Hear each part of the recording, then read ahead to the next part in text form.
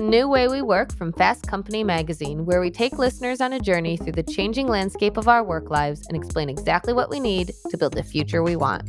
I'm Fast Company Deputy Editor Kate Davis. Some things about workplace culture feel universal across industries, locations, and even across generations. Negative experiences with human resources is one of the biggest. The profession has a long history of being the butt of office jokes and much maligned in pop culture. As part of my last day, I'm training the new human resources rep in the ways of the company. Again, the company has allotted for this training one day. The root of the conflict between employees and human resources is the belief that the function exists not as the name suggests to be a resource for the humans that work for the company, but rather to protect the company from the liabilities presented by the people who work there. But a lot has changed about the HR industry and its role within companies since its inception around the time of the Industrial Revolution. Those first human resource roles were created around the idea of scientific management, which attempted to improve economic efficiency in manufacturing jobs. From there, human resource management evolved into what was sometimes called personnel administration, focused mostly on hiring, evaluating, and compensating employees. But as the needs of both companies and employees have evolved, human resources has grown to include roles overseeing compliance, harassment and bias training, diversity, equity, and inclusion responsibilities and goals, pandemic health and safety, remote and hybrid work policies, evolving attitudes and demands around benefits, and so much more. Once seen as out of touch and inefficient, the industry is now in the middle of some of the biggest workplace issues. That expansion can bring big challenges and opportunities. It's one field that isn't likely to see as much automation, and it's expected to grow by 10% over the next decade, attracting millennials and Gen Z employees who are likely to change the face of human resources even more. So what would a progressive, employee-centric human resource department look like? What roles would it contain? And is there a future where HR is no longer the butt of office jokes? Look, I think when you look at the ingredients of an HR organization people love, a team that is accessible, a team that is trustworthy and reliable. They do what they say they're going to do. They're going to listen. They're going to talk openly about the work, the business, the projects, what they're learning, where they're failing. That's Lars Schmidt. He's the founder of the HR consultancy Amplify, speaker, host of the Redefining Work podcast, author of the book Redefining HR, and a regular contributor to Fast Company. I started by asking him, bluntly, why HR so often sucks. So our staff writer, Pavithra Mohan, recently wrote an article that she interviewed you for with the headline, HR often sucks. Here's how it could be better. So let's start there. Why does HR so often suck? And why do people have such negative connotations with HR? It's a painful but fair headline to read. Look, I think when you look at the field of HR, we have a long history and legacy of a function that was rooted in compliance. That's where we got our start. In that start, it was all about compliance and risk aversion. And in, being true to those things, I think we alienated a lot of employees and earned a lot of the reputation of policy cops or whatever it may be. But let's be honest, a big part of HR still does operate more in that transactional personnel kind of approach. But there's another part of the field that operates in a very different way. And so I think that those stigmas don't really apply as much to the new functions, but certainly they're well established in the world of work based on our history. Yeah, and it's kind of hard to break away from them once it's so ingrained in the way that people kind of view work to be. Yeah. Because compliance is such a big part of it.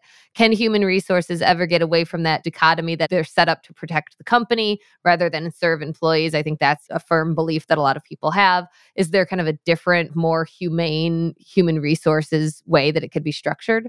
Yeah, I think it's more about the mindset of the team and the leaders and kind of how they approach things. I think when you look at some of the best in class chief people officers out there right now, they are seeing their role as balancing the needs of both the business and the employees. It's not one or the other. It's how do we bring both? How do we advocate for employees when we're designing policies and programs and making, organizational decisions? Clearly, there's still a compliance piece to the role, but it's not as big of a driving force, I think, as it is in those practitioners in the leading edge. I kind of look at the field of HR as a spectrum. Don't ask me for the data here. This is anecdotal, but the leading edge of the field, the real kind of elite HR and people teams, the ones that are integrated throughout the business. There's no conversation about it at the seat of the table because they're there. They're trusted and relied upon for the value they bring to the strategic operations and ultimately the bottom line of the business. That's maybe 10%. You go to the other end of the spectrum, that old school legacy kind of transactional personnel, the kind we're talking about, the stereotypes, that's probably 20%. And then I think there's about 70% in the middle who may be closer to one side or another based on a range of circumstances in their own organization, but they have the potential to move towards that leading edge.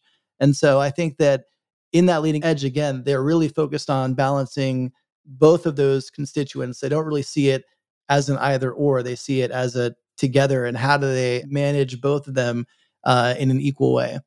So maybe my next question gets into this, and if it doesn't, let's dig into that more of how you get that 70% in the middle over to that 10% area you want to be in. But what I wanted to ask was kind of one of the issues that we see with HR is that at a lot of companies, it becomes kind of a catch-all for so many different types of roles, from like payroll and benefits and compliance and health and safety, and then like recruiting and retention and DE&I and like all of these different functions. Is there a way that companies should think about those functions differently, a way to kind of structure things differently? There's been a lot of talk about, should DE&I roles sit in the C-suite? What roles should report directly to the CEO? Are companies just kind of thinking about HR wrong? And would that help solve some of the issues?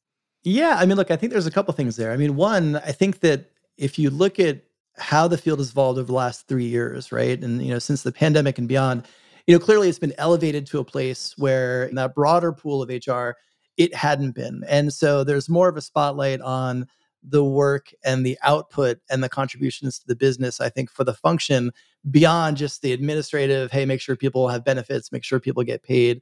So that is one of the things that is shifting. And I think when you look at HR teams today, there's a lot of conversations around what we call ourselves. Is it HR? Is it people operations? Is it talent and culture? Is it human capital, which it shouldn't be? That's my least favorite. It's my least favorite too. I'm so glad you pointed Nobody this. is human capital. They don't want to be. I mean, look, that's not something anybody wants to be. Just like humans don't want to be resources, though. I mean, let's be honest about that too, right? So I think that when you look at companies and how they're designed today, one of the things that I think to me is one of the biggest transformative shifts in the field of HR over the last couple of years is that it's no longer an insular field. Historically, HR was a place where you would come into as an associate, you would be promoted to a senior, and then a manager, then a director, but you basically spent your career in HR. And there wasn't a lot of mobility inside and outside of the function. That's definitely not the case today. There's a lot of people moving into the field from design, sales, marketing, IT, data science, different functions that historically had nothing to do with HR. Now they have lots of those types of skill sets and dispositions in the field. So I think we're thinking about the work differently. We're not just thinking about the work and the structure from a quote unquote HR perspective. We have different viewpoints and perspectives that I think are bringing a much richer look at how we think about the field, even bringing product management principles into designing HR systems, right? That before had never really been the case. And that's interesting. And I don't think that's something that I've seen covered very much, that people from different functions of a business are starting to go into HR. One, I guess, why and how are they seeing those skills as transferable? And two, is HR as a department, whether or not you call it people and culture or whatever, is that as a department, should that not exist? And should there be some sort of other way that it exists? Because it does seem like things like payroll and benefits has little to do with things like diversity, equity, and inclusion goals. Yeah, I mean, look, I think you can certainly separate those things out. I think ultimately, though, you need to have kind of a holistic view of all things people, right? And that includes the core HR, payroll, benefits, employee relations type stuff, the talent management side of HR, recruiting, promotions, development, performance, L&D. The DEIB certainly has to be a part of that equation. But I think if you start to segment them out, they become less connected and maybe a bit more disjointed. And then you don't really know how the work that you're doing in one side impacts the other areas. And so certainly you could break those apart. I've seen that, you usually see that more with recruiting, where some companies, especially startups, might pull recruiting out and have it report to the CEO. But I think to your first question about the influx of different roles, to me, I think the chief people officer role is one of the most difficult roles in the C-suite. And it's because you don't just have to have your domain expertise. It's not just about HR acumen. You have to have a true business acumen. And in that, you have to really understand your peers in the C-suite's roles and worlds in ways that no other peer has to know your world, even though many think they do. Everybody has opinion on HR, but I think you have to really understand the financials like a CFO. You have to understand the go-to-market strategy like a CRO. You have to understand the market positioning and competitive threats like a CMO. And then you also have to connect the organizational strategy, your people strategy, synthesize all of those things and connect them also with the organizational strategy while you're managing your company's most volatile asset, which is your people. It's an incredibly complex job, and it really has elevated the importance of business acumen. And so I think that's why you're seeing more CPOs actually coming into that role from other areas of the business, because they know the business, they have the business acumen down, and they at least have hopefully an interest in people, but they're going to have the team around them that's going to help them really have more of a business driven impact. And so I think with that career path, if they aspire to be a CPO, they're taking tours of duty inside the business as operators with the intent of coming back with the knowledge and experience they're gaining as an operator and ultimately as a customer of HR back into the role leading the function. Do you find then if people in those roles need all of those skills that you mentioned, and then you said, and hopefully they have people skills as well, do you find that that's a missing piece sometimes in HR, and part of maybe why the negative connotations is that it is because, it had the reputation of it's just there to protect the company, of people in these functions not kind of having the people skills? We write a lot about people getting promoted to be managers and not ever really having management skills. Is that kind of a piece that gets forgotten? Yeah, I think you find less of that in HR than maybe in other functions, because engineering, for example, software engineering, IT, like you cap out at a certain level of seniority as an individual contributor, and you're forced to go into management to develop your career. And even though you have zero interest in managing people, and that is a real issue, and that happens a lot. And you've obviously covered a lot of that. I think on the HR side, generally, if you work in HR, you probably have at least an inclination towards people. You probably, you might not be the most gregarious people person in the world, but you probably don't hate people. So that's kind of a step one. But I think when you look at the people moving in from other areas of the business, it's interesting. I talk to a lot of them on my podcast. I always ask them what surprised them about the function, kind of moving from a customer of HR to somebody running the function. And I think to a person, they all just didn't understand the complexity of it. So I think that they understand that there is a learning curve in getting up to speed, but they're also infusing new ideas. Look at a company like the Lego Group. They brought over Lorelei Schuster from the commercial side of the business to run HR while also continuing to run corporate affairs. I had a conversation with him, and he talked about coming more from a marketing background and wanting to roll out a program and having the response, well, it's the 6-month testing program and piloting. And he's like, no, we've got to get this out. And so this idea of like ship it, measure it, adjust it, and iterate, I think those types of product and marketing sensibilities moving into HR with these new skill sets coming in allows us to just develop things much more quickly, pilot things. Again, getting back to those risk aversion roots, that wasn't really our DNA, right? We wanted to be super safe with everything we launched, and it took us forever. And especially in the world we're in right now that's changing so rapidly, it could be a different world by the time we roll out a thing in that traditional vetting and process that takes place. Would your advice then, getting back to that 70% that is in the middle, how do those folks get to that better kind of 10%? And what does a humane human resources look like where people kind of have a good relationship with it? Yeah. So I think to the first question, what's great about this kind of moment in time that we're in HR, and this has been, heading in this direction since 2015, is HR used to be a very siloed function. We were brought up under this war for talent mantra that, we couldn't share. All of our practices were trade secrets. And it made it really hard to learn. It made it really hard to understand what other people were doing. That's not the case anymore. Open source has completely revolutionized the field of HR, where many more organizations and leaders and CPOs are sharing their practices and sharing their work. So if you're in one of those organizations in that 70% middle, there are so many resources, free resources, paid resources, communities, et cetera, that you can plug into to really help you understand what great employee experience or what great DEIB or what great recruiting looks like. And it's not that you're going to latch on to a best practice and necessarily roll that out at your organization. Like, I don't ever use the term best practices because to me, there's so much subjectivity that goes into why that practice is successful at a specific company that nobody else can match.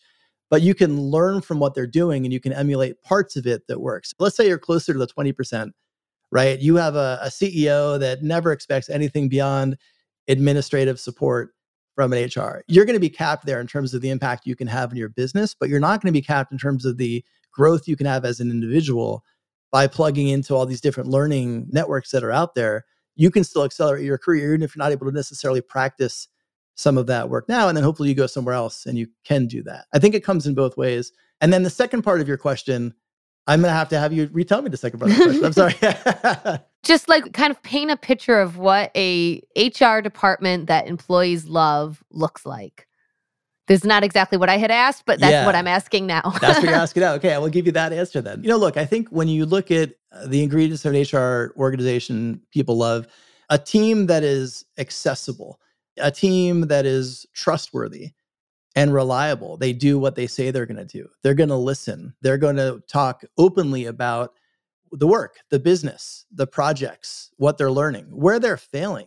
I often interview chief people officers and CHROs in my podcast. And I think prior to the pandemic, there was a certain veneer that came with executives. And this isn't just HR executives. This is all HR. You had to be infallible.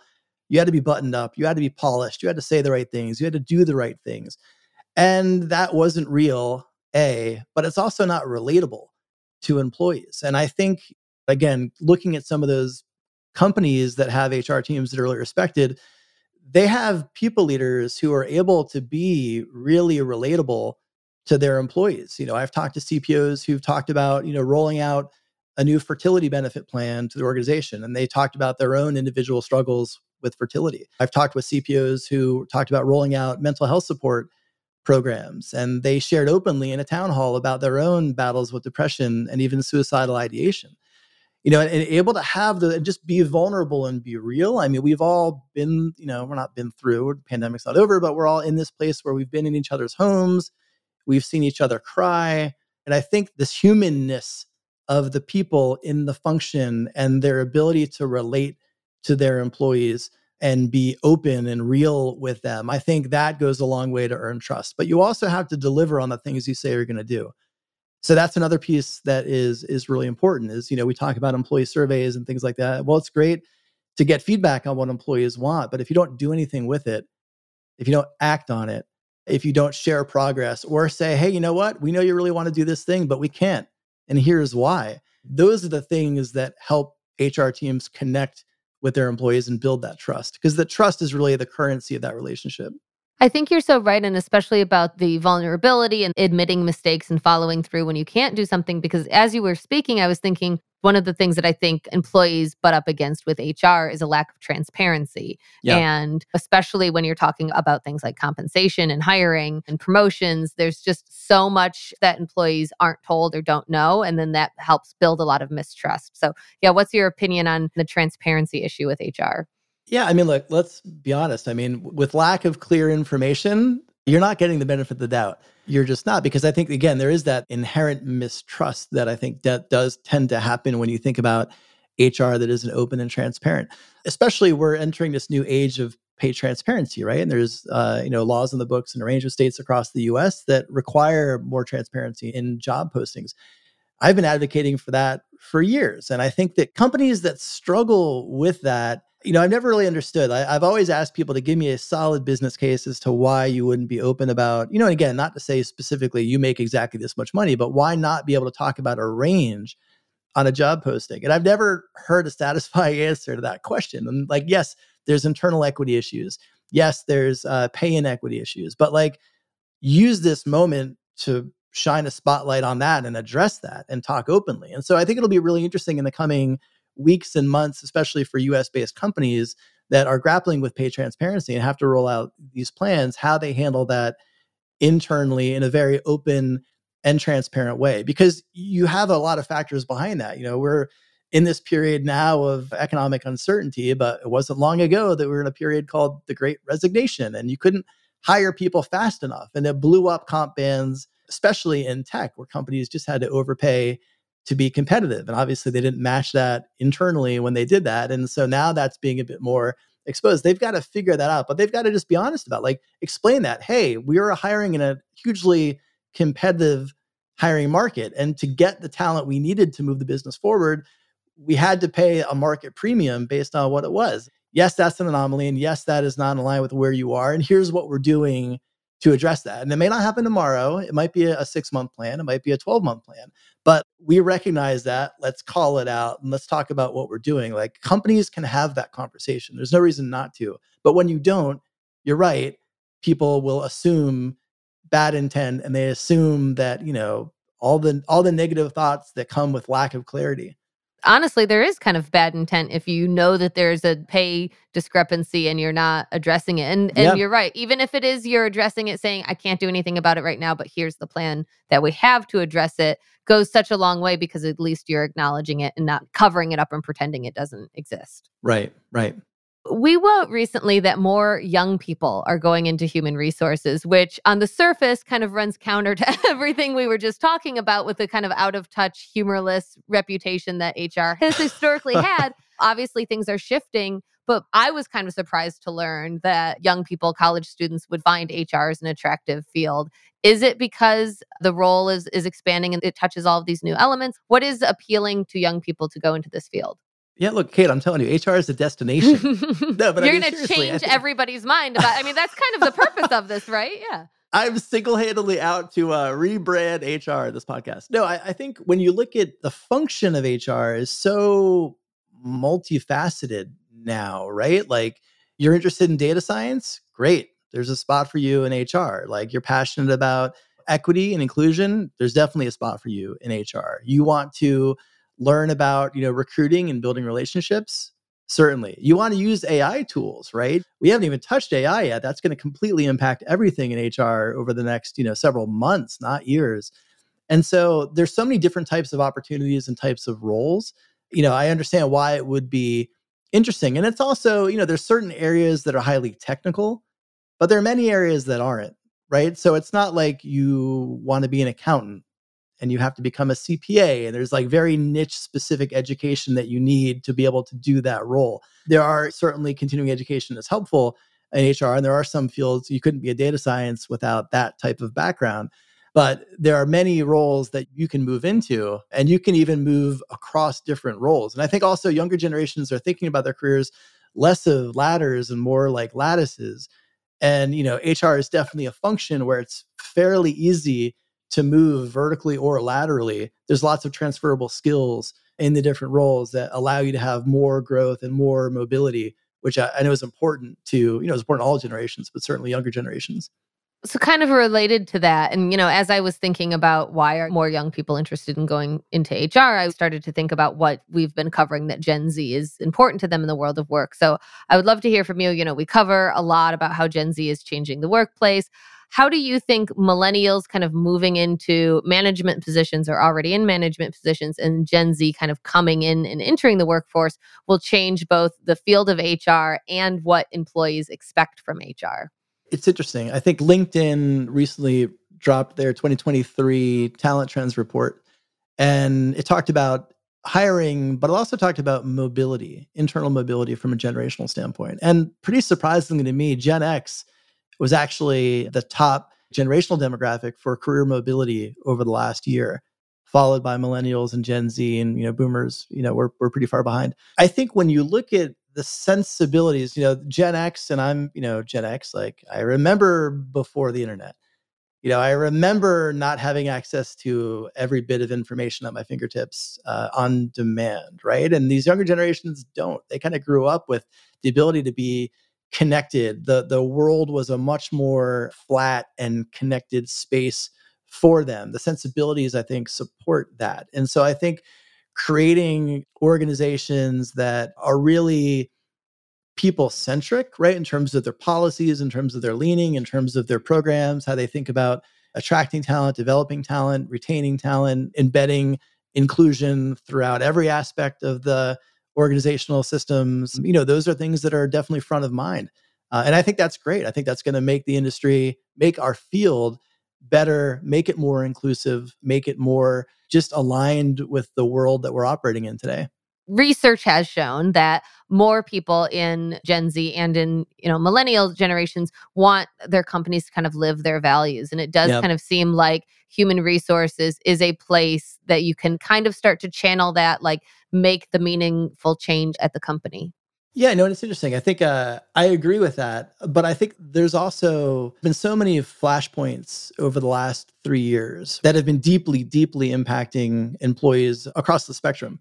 And I think it's been a difficult role, I think, for HR, particularly for leaders, because in almost every one of those scenarios, you'll have employees that feel a certain way and they want your organization to take a stance. And for some organizations, they do. That is aligned with their mission and their values. And, it's very easy for them to kind of step into that space because they've earned that respect. Is like Ben and Jerry's comes out with an anti-racist pledge, like that is not performative. Like they've been in that space for years and people know and they're trusted as an advocate there. I think for CPOs specifically, I think it has been difficult for them because they may have deep personal views on a situation, but they may have worked for a company that as a company, their policy is not to speak publicly on those scenarios. And so I think that it's been, certainly in some of these flashpoints, it's been a real struggle for leaders to feel comfortable voicing their own experience, their lived experience, their personal views as a human, while having to somewhat constrict those as an executive officer of a company. And so that is something I definitely agree with you, but I would add that kind of nuance to it, that I think at the leadership role, those moments have been and can be very difficult. I do know that LinkedIn, for example, now has the feature where you can filter companies by their values. And I know that those generations are looking to not get in that exact position that you just described, where they are aligning themselves with companies that align with their values. Yeah, absolutely. So you wanted to talk about AI. Don't worry, I have it here. So you've written a story for Fast Company at the end of the year for the last 4 years, predicting the ways that HR will change in the next year. So within those predictions, obviously there were things that you did not see coming, that you could not see coming, that none of us saw coming, like the pandemic and the shift to remote work and the Great Resignation. Like those things, were very unexpected. So knowing that there's a lot we can't predict, how do you think the field of HR, I was going to say will change in the next 5 years, but I think you kind of want to talk also about the immediate changes that are coming. But I'd love to be able to look a little further down the field too, what's going to happen. In HR, we've been talking about AI for years. Like the topic of AI isn't new. HR tech vendors have been touting AI for years. Was it always AI? I'm not so sure. But I think what's really different this time around, and it started with ChatGPT's release in, I think it was November of last year, this new consumer grade level of AI and generative AI is revolutionary. Of course, like all the HR tech vendors are jumping in. Hey, now we're going to be able to do this. And they'll get there. The startups will probably get there quicker. But I think as an individual, as an HR manager, as an HR business partner, right, as a recruiter, if I understand how to use some of these tools effectively now, that's going to 10x my capability. I mean, maybe 10x is dramatic, but that's going to definitely increase the contributions and the impact that I'm able to bring to my organization today, right? And so, I mean, zero in on ChatGPT for a moment. If I'm working on revamping our career site to reflect our new mission, vision, and values, is it going to be turnkey? Like you're going to plug that into ChatGPT and then automatically just cut and paste that in your career site? No, but it's going to give you a running start. And you can apply that to so many different use cases. And so I'm just so bullish on the potential for these tools to really augment our ability and enhance our ability to make an impact. And I think those of us that are making time to experiment with them now and learn about them now and figure out use cases for them now, we're going to be at such an advantage to those who are just, heads down in the work and kind of hearing about this and being like, this is just a fad.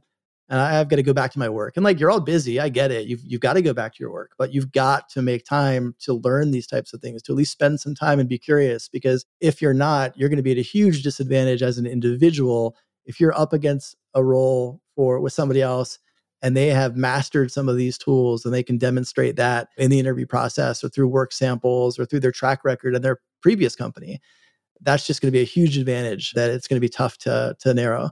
So for things like that example that you gave, it does make a lot of sense, and we've covered that a lot. It's a good starting place for writing something and then, going from there. But so much of human resources is humans, right? It's in people Yep. skills. And we've also written about how AI is only as good as the information that's out there, and the information that's out there is in a lot of cases really biased, and that it has Yep. the potential to exacerbate that kind of bias that has already been there, that we see that in like the applicant tracking automatic systems for resumes, and that it's, the ways that it screens things. What are kind of some ways that HR will change in the future that HR can't touch or that are uniquely human? Or what else should people be thinking about in the slightly longer term, maybe, of the future of HR? Yeah, I mean, let's kind of look at that question through the lens of recruiting, right? Recruiting, the way that it happens today is really not that different than the way it happened 20, 30 years ago, which is digital instead of, newspaper ads and fax machines. But I think when you look at how we're going to use, I mean, right now, recruiters are spending a lot of time, sourcing candidates, going out and trying to find candidates that are fit for role, reviewing applications that are inbound, creating more top of funnel awareness for the company, and even in some cases, sourcing as a function, that is a tool that now there are so many great AI tools that can automate that and just pull in a list, scour the open web, LinkedIn, wherever else, and give you a somewhat pre-vetted list of candidates that you can reach out to. And there's some tools that can even say, okay, now to create a personalized outreach message to these individuals, and it will. And now that's like something that a recruiter has been doing manual research, in the past, and maybe spending 10 minutes finding some connective tissue with a candidate so they could reach out with something more than just the generic, I'm a recruiter from X company and I have this. Like, so you have a way to actually show that you've done a bit of homework.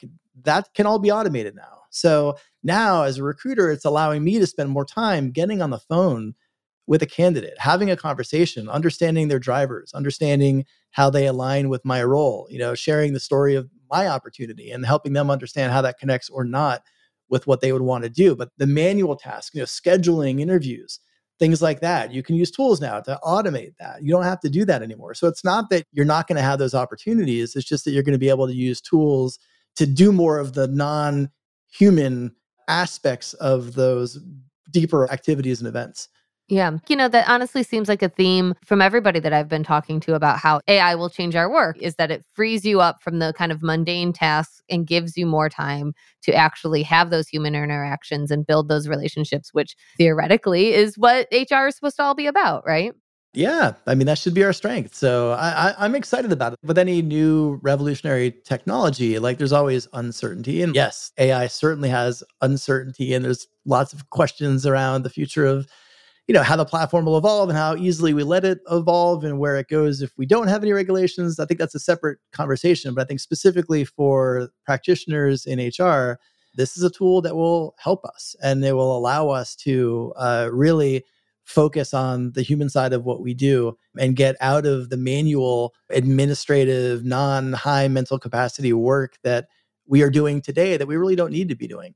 Yeah, agreed. Well, I don't know if we've changed everybody's mind about HR, but I certainly feel more optimistic after talking to you. I think the industry seems to be moving in the right direction, and it does feel really optimistic and hopeful, especially with this younger generation being interested in taking on this role. Yeah, look, I'm excited. I think there's this real duality in this moment for the field where, my view at a macro level, there's never been a better time to work in HR because of all the opportunities that are in front of us. Also acknowledging that there's never been a more difficult time to work in HR, given, all of the events of the last 3 years and the things that we continue to have to navigate and struggle and, managing burnout and all those things that are very real. So there's a real duality to the moment. But I think that we're going to come out of this a much better function, a much more sophisticated, a much more empathetic function. And I'm really excited about the days ahead. I think that's a great way to put it. It's never been a better time or a more difficult time, which is probably going to attract, the most ambitious and eager folks out there. So yes, Yeah. I do feel optimistic. Lars, thank you so much for being here. Yeah, Kate, thanks for having me.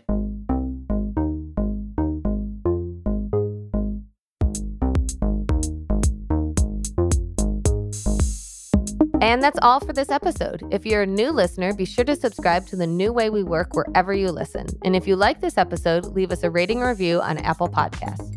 And we want to hear from you. Work is changing every day. What's the most pressing issue on your mind? Email us at podcast@fastcompany.com or tweet us with the hashtag The New Way We Work. The New Way We Work is produced by Joshua Christensen and Julia Shu with editing by Nicholas Torres.